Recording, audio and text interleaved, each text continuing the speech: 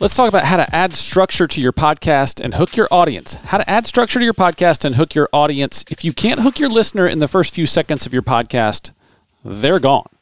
But once you've got them hooked, how do you structure a podcast in a way that keeps people tuned in for the entire episode? Hey friends, it's Leighton Hart. You're tuned into Podcasting for Fun and Profit. Look us up on YouTube. Subscribe and like our videos over there. Right off the bat, I've got great news for you. If you can hook your listener and roll out your content in a way that's pleasing to your listener, chances are that you'll retain that listener for the entire episode. In fact, if someone is engaged in the episode, they'll listen to the whole dang thing.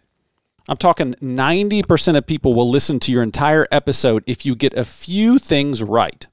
We're going to talk about the things you need to get right. I'm sharing a simple way in this episode to structure your podcast to keep your listener engaged right up until the moment that you sign off. And I'm going to give you a framework, a simple, easy framework that will live in your brain for the rest of your life that you can use to record every single episode from here on out. The framework I want to share with you is an oldie from the world of advertising, but y'all, just because it harkens back to what I consider old ways of reaching people, it doesn't mean it's not still effective. Doesn't mean it doesn't still work.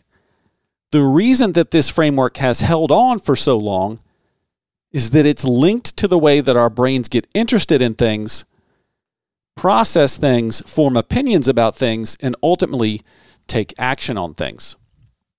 The framework is called the AIDA framework. AIDA is an acronym that stands for Attention, Interest, Desire, and Action. Attention, Interest, Desire, and Action.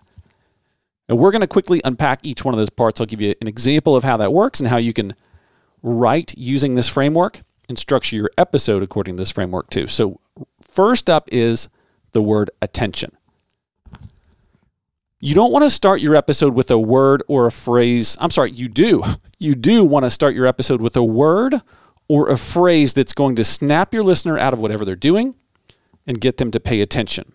So this can either be dramatic, like, "You won't believe what was hidden in my closet." Something dramatic like that, or more utilitarian if you're doing tutorials and how-tos, things like that, and say something like, "Do you want to know how judges keep their robes so clean?" Grabs the attention, stokes some curiosity. All you need to do at the beginning of your episode is capture the listener's attention in a way that's linked to what you're going to be talking more about. The next piece of the framework is interest. If attention opens the door for your listener, interest is what entices them to step through the door. It's simply a section to draw the listener in, bring them through the door. So let's stick with the examples I started with a minute ago. So for attention, I said, "You won't believe what was hidden in my closet." So next, you can say something like, "Every morning I fetch my shoes out of my closet without thinking twice about what might be lurking in my closet. Well, today, for the first time, I discovered a small coffee can buried under my dress shoes in the back corner of the closet. I was scared to open the coffee can, but when I did, I was shocked." You see how that invites the listener to take another few steps into the story. So attention, "You'll never believe what was in my closet." Interest, "Here's what happened, and you won't believe what happened when I went further with this. So you should come further with me too to find out." From there, we move into the desire section. And in this section, we're going to explore some of the ways that you can resolve the situation that you set up in the attention and interest sections.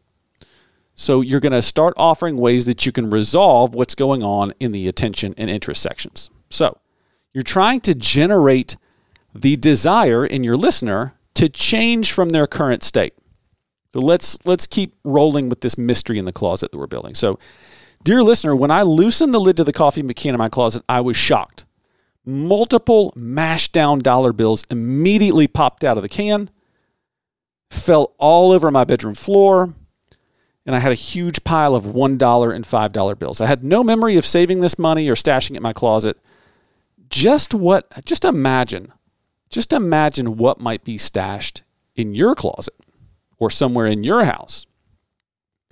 So what's the listener thinking now? They're probably thinking that they want to sweep their house for hidden cash, right? What you've done with the desire section is you've linked the topic at hand directly to the listener's life. And once you've done that, you can close with the action section. The action section is just how it sounds. It's where you encourage your listener, or you inspire your listener to take action based on what they've learned.